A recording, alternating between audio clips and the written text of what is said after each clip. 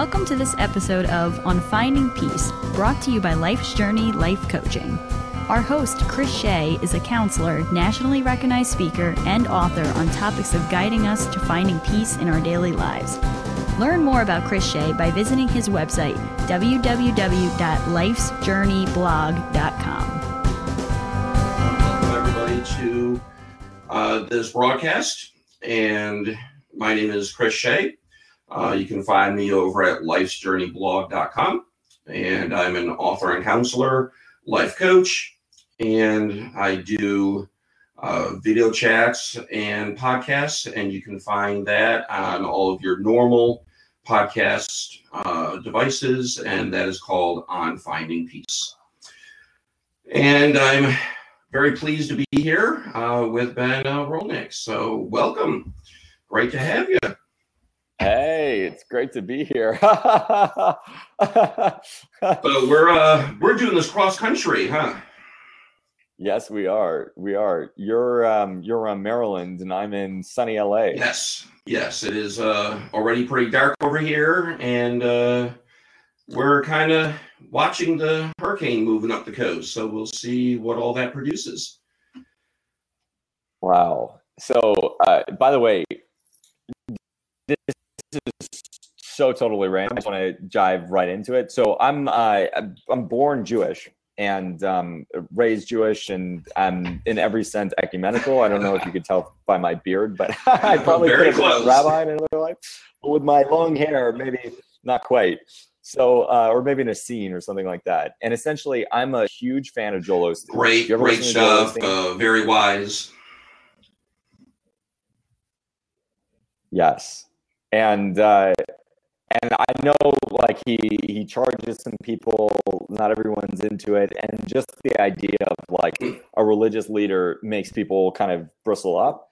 But I find him to be one of the most compelling, loving speakers. Like, anytime I'm feeling sad or I want to decompress or I just want to find myself an experience of peace, I listen to Joel and I just know I'm going to get some positivity that courses through my veins and excites me and elevates me. And last night, he was telling a biblical story about the story of Jonah.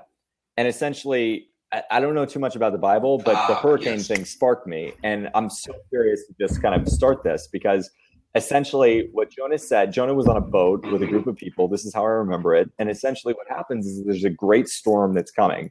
And Jonah says, this storm is probably coming because there's something inside of me that is unrectified, that I was born to be this spiritual person, and I'm not living and fulfilling out my destiny.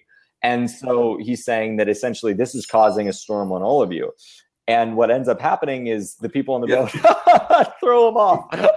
They're like, well, if that's the case, then fuck you. Goodbye. So I'm sorry if I'll watch my language.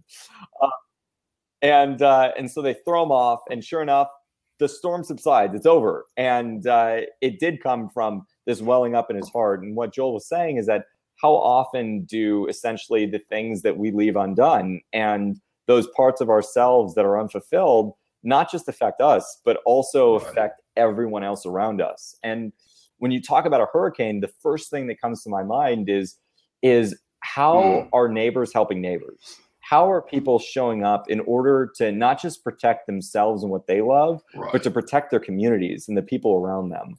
And how much less scary would it be if you knew that there was a support system and you knew that people would be there for your aid, no matter what happened? And that would be so wonderful, and I do believe that when people come together, that's what makes the world a difference. And for me, the only sad part about what you've said is people do come together during these times, but then once it's over, they scatter.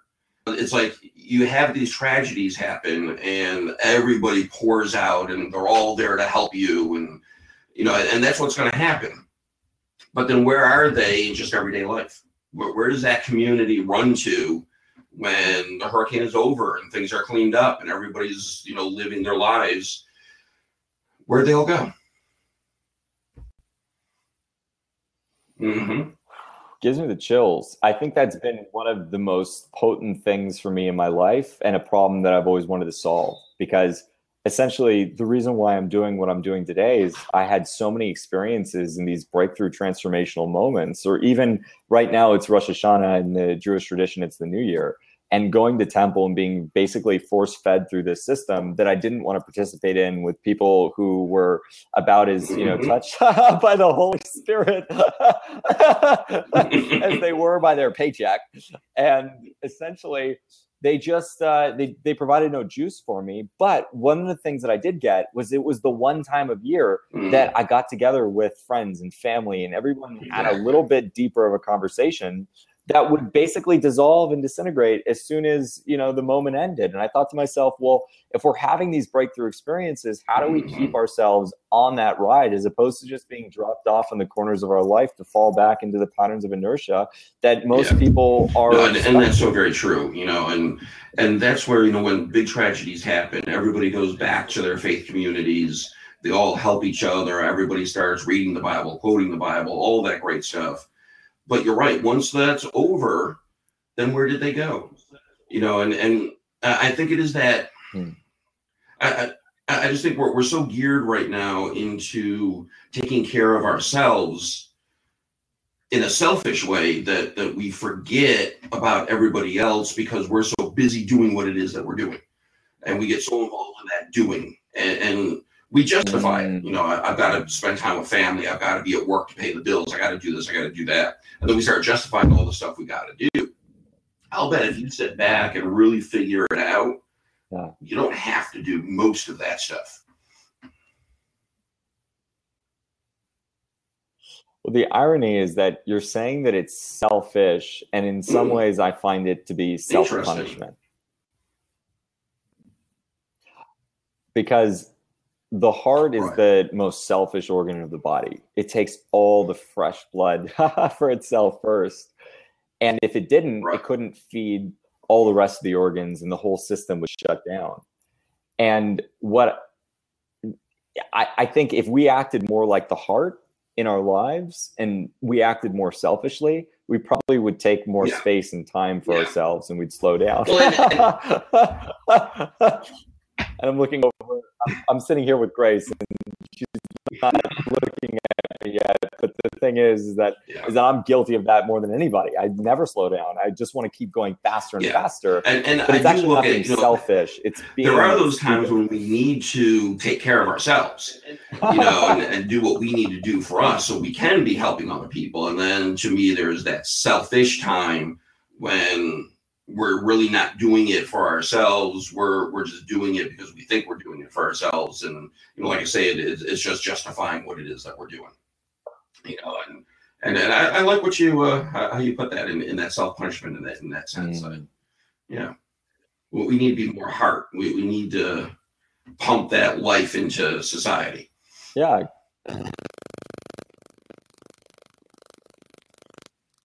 Because it is so much more rewarding. Have you ever heard the study of the Good Samaritan? Yeah. It's one of my favorites. And I think it speaks so beautifully to what you're saying. Is that here's a moment where, this is our life. Like, most of us are so busy. We're so caught up in the race in order to get ahead and one step ahead of ourselves and others that we don't even have time in order to live out our values.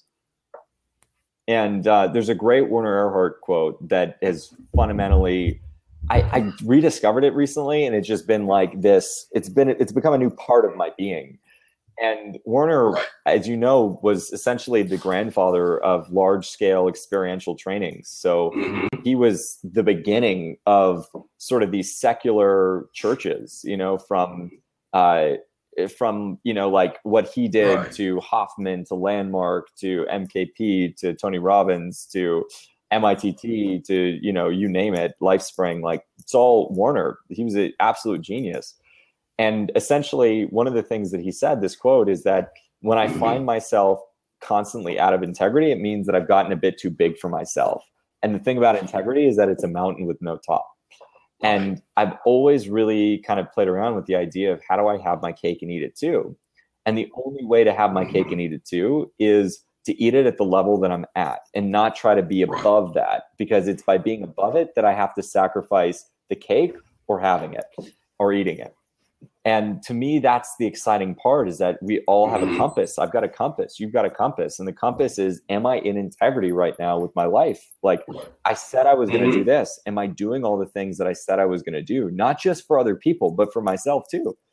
And when I'm not, then it means that something is completely out of alignment. When the preacher is giving a sermon about how it's so important to be the Good Samaritan in life, and he's so busy and feels so rushed on the way to the service that he can't stop and help a person in need on the way and be the Good Samaritan himself. Yeah. To me, that's a signal he's gotten a bit too big for himself, and he's out of integrity. It's when those there's always time laws, to rebuild. those structures, those things that we justify as doing what we need to do, like getting to the church service or whatever, and leave those people on the side of the road, really has me thinking, you're going to a church service to worship a God who more than likely you believe is a loving God, yet you abandon a person to go praise a loving God. Boggles my mind. And then justify, well, it's important for me to be in this church service so that I can praise and worship God who tells me to go out and love people, but I just blew past somebody who needed my help. It boggles the mind. There's a great idea. Like, by the way, I hope that's not annoying. If it is, I'll move. But there's like a vacuum going over there. But essentially, nice. There's essentially, I was a radical atheist for years. I've been through every phase you can imagine. And during my phase of radical atheism, the little nugget that I didn't understand at the time was essentially that most of the people that quote unquote spoke for God at that time couldn't speak for God any more than they could speak for me. And just like if you have a horrible English or math teacher in high school, that'll shape your experience of the subject, English or math or history or whatever you want to say, for the rest of your life.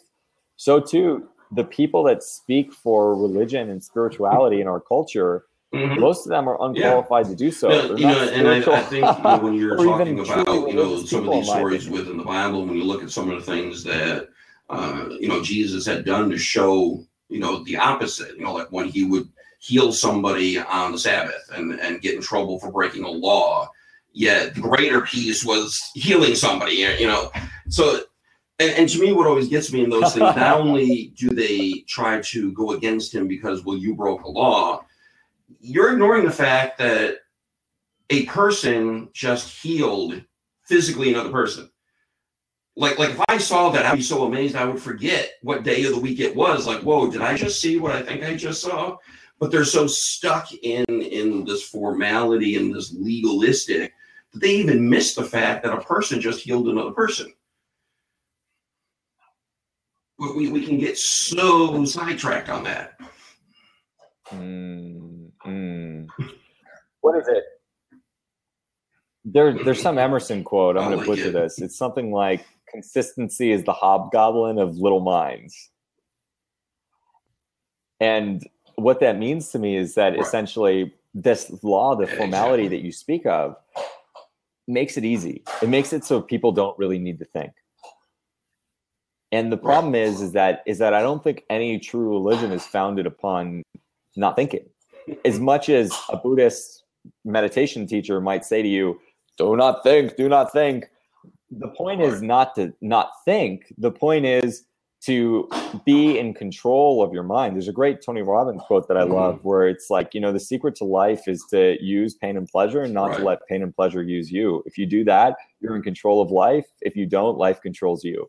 And I just think that, like, to me, it's all the same idea. Like, I remember Alan Watts talking about the void in Buddhism and saying that there's such like an Eastern-Western semantic miscommunication between ideas, because Westerners take the void and they think to themselves, there's this great abyss of depth, and it's just this nothingness container that we don't understand. Whereas the Eastern understanding of that, according to Alan Watts, is just the plane of relativity. Like, here's my ego self, and here's all the relative space Right. of who I could have become, Yeah. my potential, Mhm. and all Oh, of that. definitely. And And the I void think, when is we all start of this stuff. dealing and It's not helping nothingness. people to cope with And it things, is. that's one of the things that I think is important for people to see. We need to shift that perspective. We need to have people looking at themselves and the world around them different.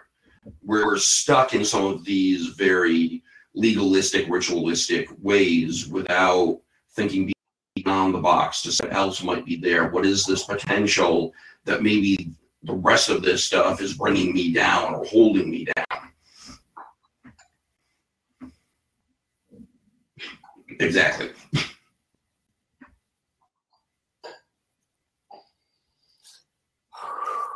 I think we're doing great because the topic was on a was steamroller. Did you have an agenda? dealing with or and can we get rid of suffering? Riffing and banter. And I think what we've been talking about really is that.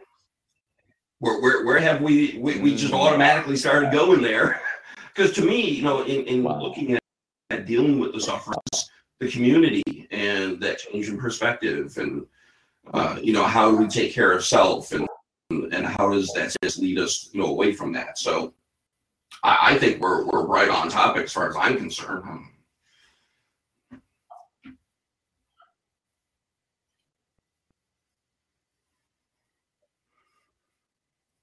Well, I think, you know, Can Suffering Cease to Exist is such a compelling title because it implies so much. And I think that it needs to be unpacked a bit, meaning, what does it mean? We could go what a lot of places philosophically on what that does one. ceasing to exist mean?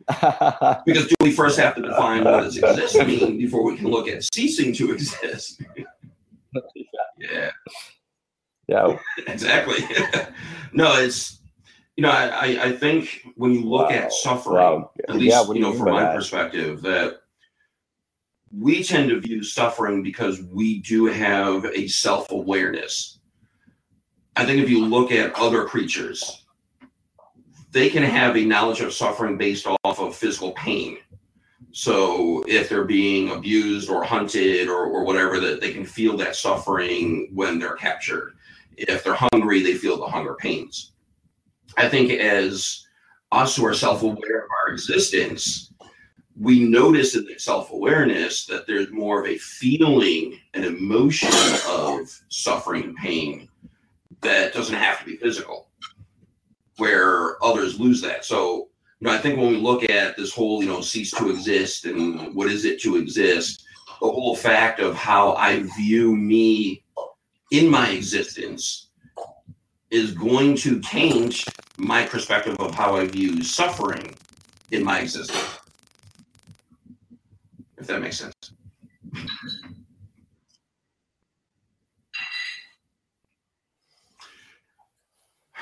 So I believe fully in the quote, and I know this quote has been attributed to many different people and books, so I won't attribute it, but I love the quote.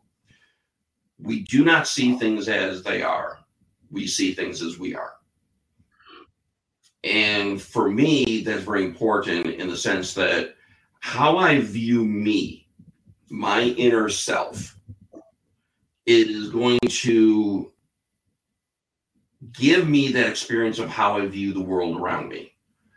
If I don't like me, the odds of me enjoying, finding pleasure in, beauty in, anything outside of me won't make sense. I can only see the world based off of the view of what's inside of me. Unless I'm allowing myself to be enlightened and open and, you know, taking in other things. But I think many people, maybe even most, don't aim for that enlightenment. That's where they just kind of sit back and say, well, this is me. I don't like me, hate everything out in the world sucks, and that's just how it is, and nobody's going to tell me otherwise.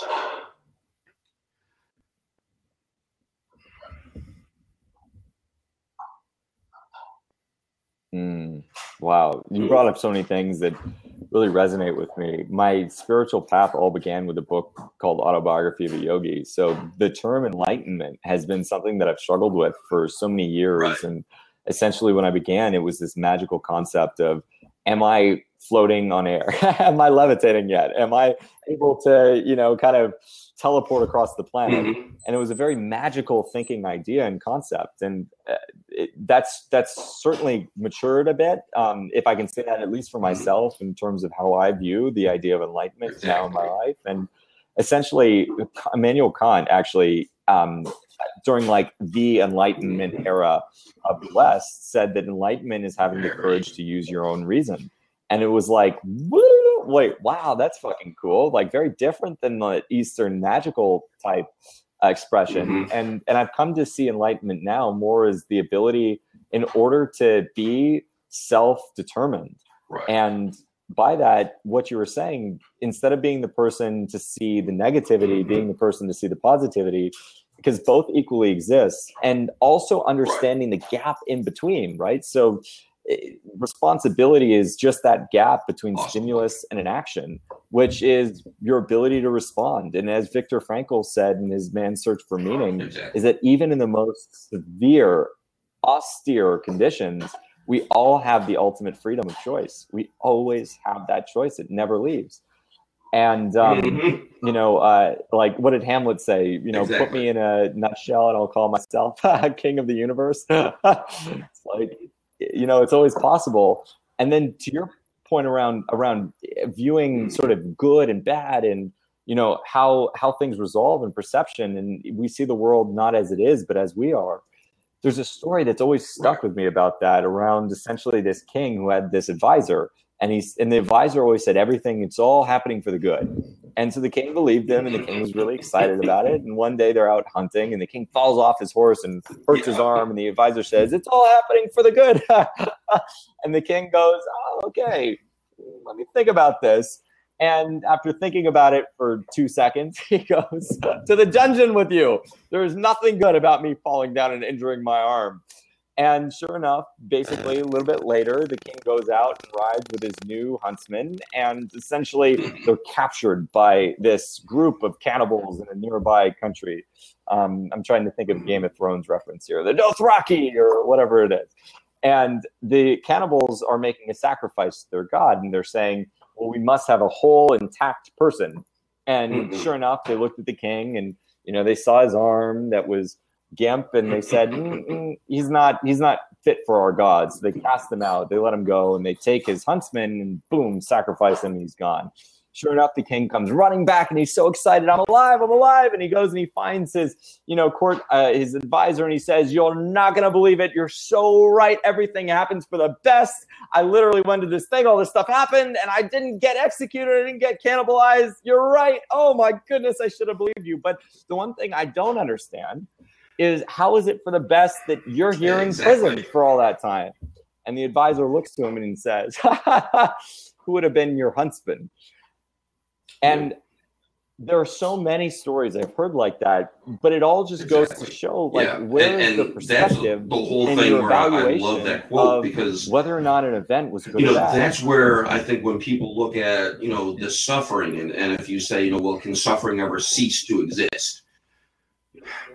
I don't know if suffering can cease to exist, but the way that I perceive my suffering, that can cease.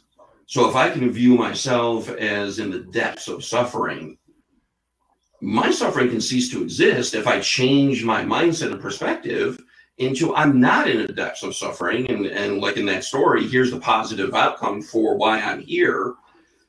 I guess for me, in my worldview, suffering has ceased to exist.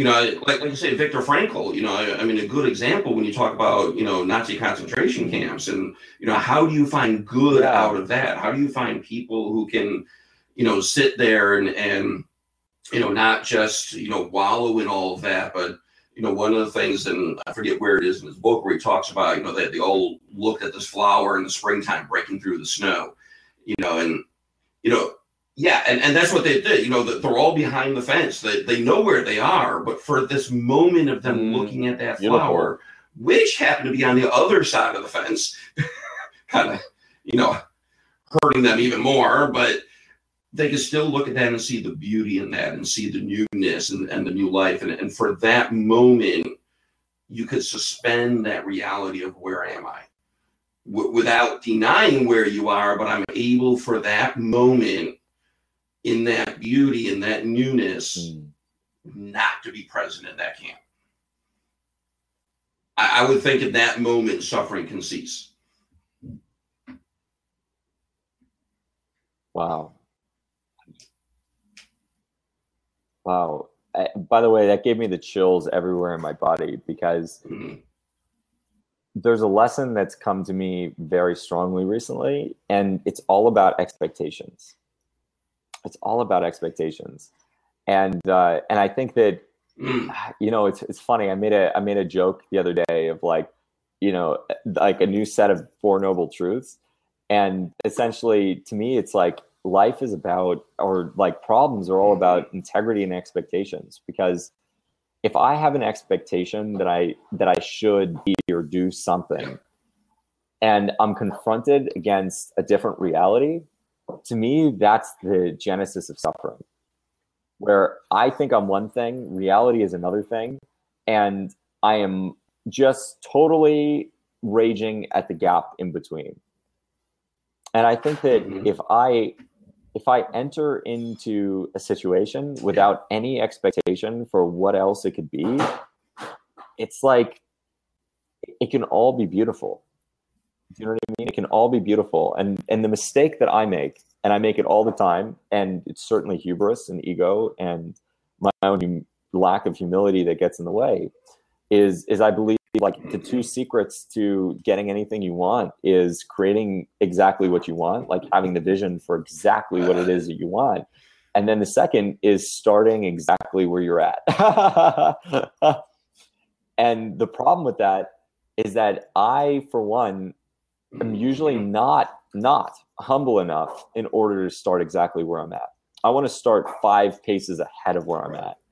And that's what generates all the suffering in my life, is just not accepting exactly where I'm at and loving that process. You know, who am I at this present moment? And, you know, a lot of what I do in my writings and my private practice and all of this is on mindfulness and that whole point of staying in this moment. Really exactly what you were saying. The more that I can stay in this moment and accept who I am, with all my faults, all my failings, and all of the great things about me, then I can do the best good. But like you say, I shoot ahead of myself. Well, that 5 steps or so ahead of myself is not in this present moment. I can't do that. I can't teleport to the future and jump those steps, and I wish I could. So you're right. I mean, that's where the suffering is, because now I'm anxious, I'm stressed, I'm you know, and then beginning to doubt myself, you know. So if I can't do these, you know, so many steps ahead and I can't, then I might as well throw it all up, because I just can't do any of it, you know, and then this was never meant for me. And then you get all this negative self-talk. So it's so important to, live in that moment and say, this is who I am and this is what I can do right now. And who knows where it's going to take me to the next step. Because maybe that next step that, and I'm similar in you in the sense that I've planned out my next couple steps. But how do I know that next step is really the next step? You know, I don't know who I'm going to encounter or what experience I'm going to have that might signal to me, you know what, here's really your next step. And it had nothing to do with what I thought my next step was.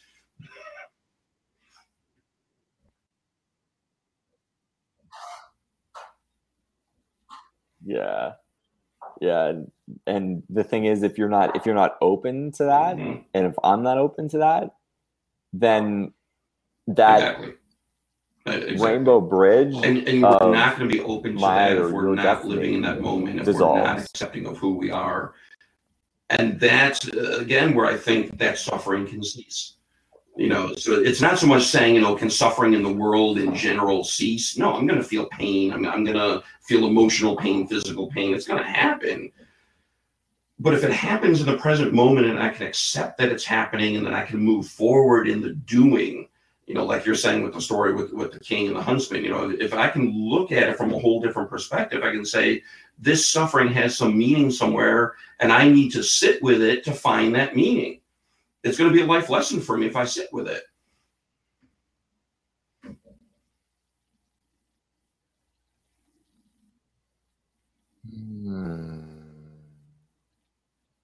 Yeah. Yeah. And I think what's fascinating to me, to kind of bring it full circle back to what you were saying in terms of why do people have these flash pan moments of lucidity and then essentially dissolve back into the inertia of their lives. And to me, it all comes down to their paradigm and their framework and how they see themselves and how they're educated. And what I get from what you're saying is that you're somebody who places a large amount of value on self-reflection and self-growth and in truly looking at yourself, even when it's hard, in order to see what you can learn from it. And I think that if we just think about like the industrial age type education system that exists in America today, it wasn't geared for independent, creative problem solving. It was geared towards mechanization. It was geared towards the problems of an industrial age. And the moment that we value entrepreneurship and critical thinking, oh, we got a question. That's exciting. Wow. Is it accurate? Well, I guess I'm going with the flow here. Is it accurate to equate? That's why I hated to interrupt, but I had to throw it up on the screen here. That is such a good question. Well, somebody had asked it, so I was able to click there and put it on so that all of us could see it. And, you threw it up? That's great. Yeah, is it accurate to equate anxiety with suffering? Wow. Yep. By the way, so like, here's where my transformation mode comes in. And instantly, the first thing that I think is that the very asking of the question itself belies not necessarily the answer, but the fact that you'd be suffering. And the thing is that just like can suffering cease to exist can become an overwhelming, obsessive question where the very person who just consistently and earnestly asks it is probably the very person most in the throes of the consequence of it.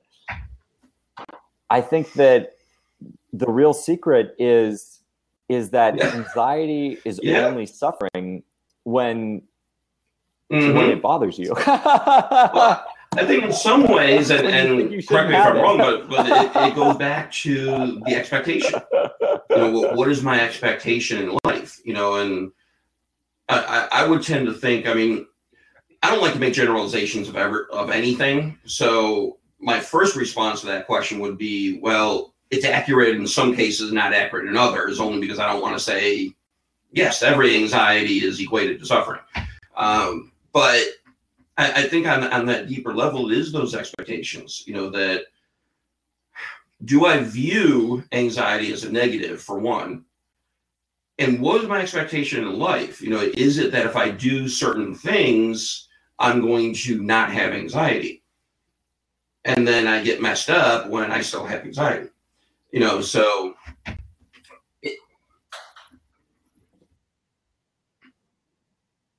Yeah. And by the way, it's right. The more you resist, so it really needs to, I try to go. I don't want to feel anxious. I don't want to feel anxious. The more, so that I think, we need to look at it as well in the answer to the question. But it brings up a story that I remember in a book called, I don't know if I can remember the author of it. It's a book published a few decades ago, and it was called Mosquitoes in Paradise. Forget the name of the author, but his premise was, so because they are there, story of Adam and Eve in the Garden of Eden, and the Garden of Eden before the fall was supposed to be this place of entire peacefulness and happiness, and it's paradise. And we would then equate paradise with the lack of suffering, anxiety, pain. So his question was, in paradise, in the garden, if there were mosquitoes and a mosquito ended up sucking the blood out of Adam or Eve, would it itch?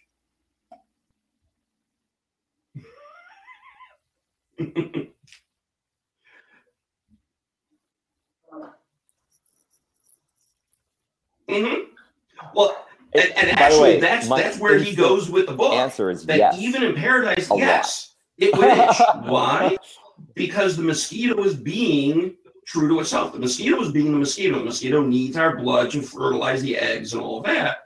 And our body is being true to itself. Our body produces those antibodies or whatever it is to, fight against the disease or whatever. So in our bodies doing what it does, and in the mosquito acting the way it's meant to act, yes, even in paradise, there's going to be a level of suffering and pain.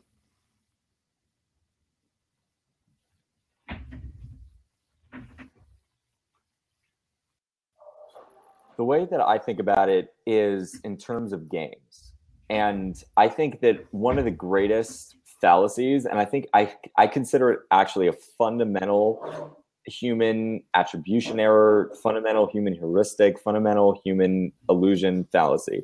Meaning I could almost almost ask anybody this or talk to them, and they probably have this fallacy that they desire that the desire for the end of pain and suffering and challenges is a good thing.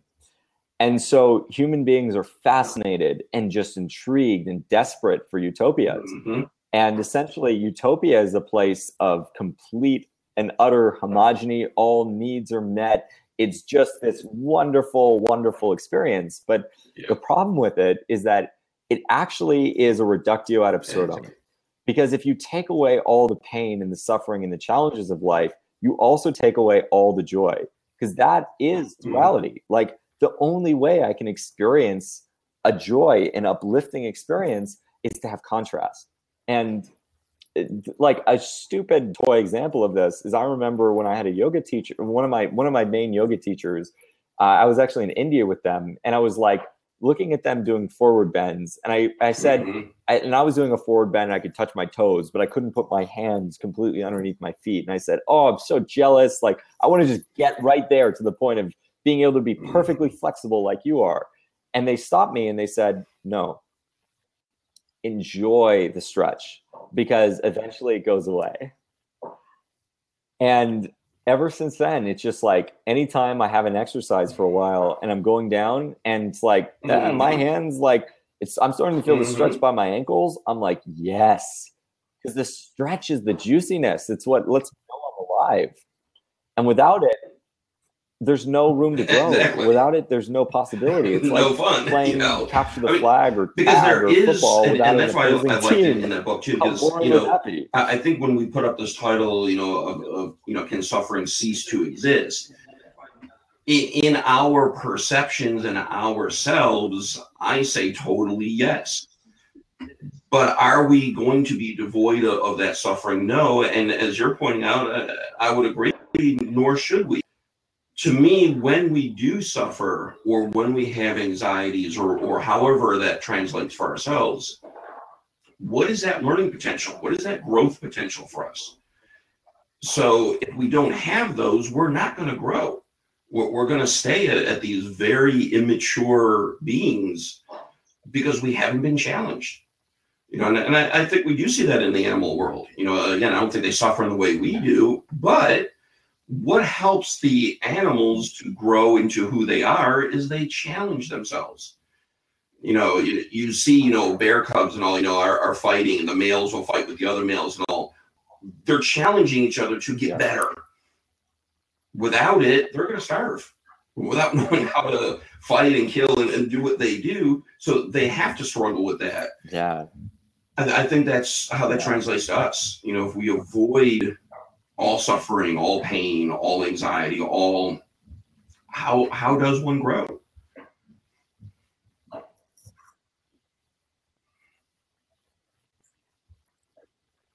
Yep. We don't. It's just some people have bought into the illusion that they're not supposed to feel that way. I mean, I think about my own life, and I think about all the situations where like I had a little pain. Like for example, I remember like I went surfing in Hawaii years and years ago. I must have been really young, and I was going down, and this other surfer hit me with his board in the side, and I had like such a pain in my side, and I was so damaged. Oh, it was so horrible until I went to go see the doctor, and the doctor was like, "Nah, it's nothing, no big deal." Exactly. All and about like perspective. instantly, I was like, "Oh, I feel so much better now." And the thing is that right, where it's like, of course you're going to suffer if you don't think that you should feel that way. If you think that if there's a mismatch of expectations, and I think that like I'm experiencing a tremendous amount of pain that is unusual and it's damaging, and I mean, evolutionarily, it makes sense that I would freak out about that, because it would mean that death is coming. It's just we live in different times. I mean, death in the 21st century comes from random accidents, exactly. like very rarely from things that that's where I do worry about society in general, in the sense of not being introspective, deeper thinkers, in the sense that when you notice that we avoid all suffering and we take pills for everything, that's why we have no reason to be introspective. It appears that unfortunately, are you still there? Okay, I lost seeing you, but I can hear you. Yes. So, I'm hearing you. I just don't see you. So as long as you're hearing me and I'm hearing you, we're good. But by the way, what was the timing on this? Because I might have to go in a minute. I don't know if we had the full hour or if it was 30 minutes. Expectations. I have no huge expectations here. It's 10 minutes, and we just kept going. So yeah, I mean, if we can look at wrapping up. Do you have some? Oh, you're back. I can see you again. So why don't we do that? What would be some of your kind of wrap up for this? When we look at this whole topic and what's going on, how would you summarize it all?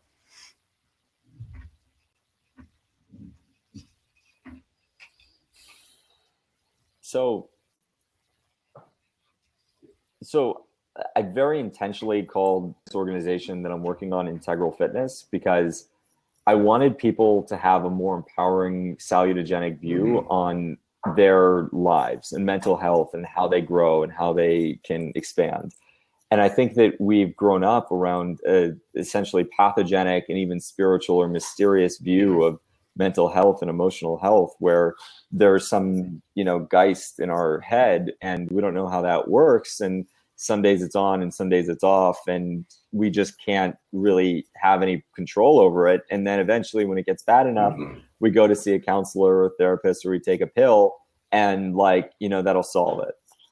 And instead, the model that makes most sense to me is a model of exercise, a model of fitness, where there's work I can do in order to sculpt, shape, and grow these parts of myself. And it's a really simple image. And the image is that when I essentially lift a weight in my right arm and I do a bicep curl, I'm essentially making, myofractal, whatever it is. I'm making little tears in my muscles that essentially rewire and grow back together in a way that's stronger.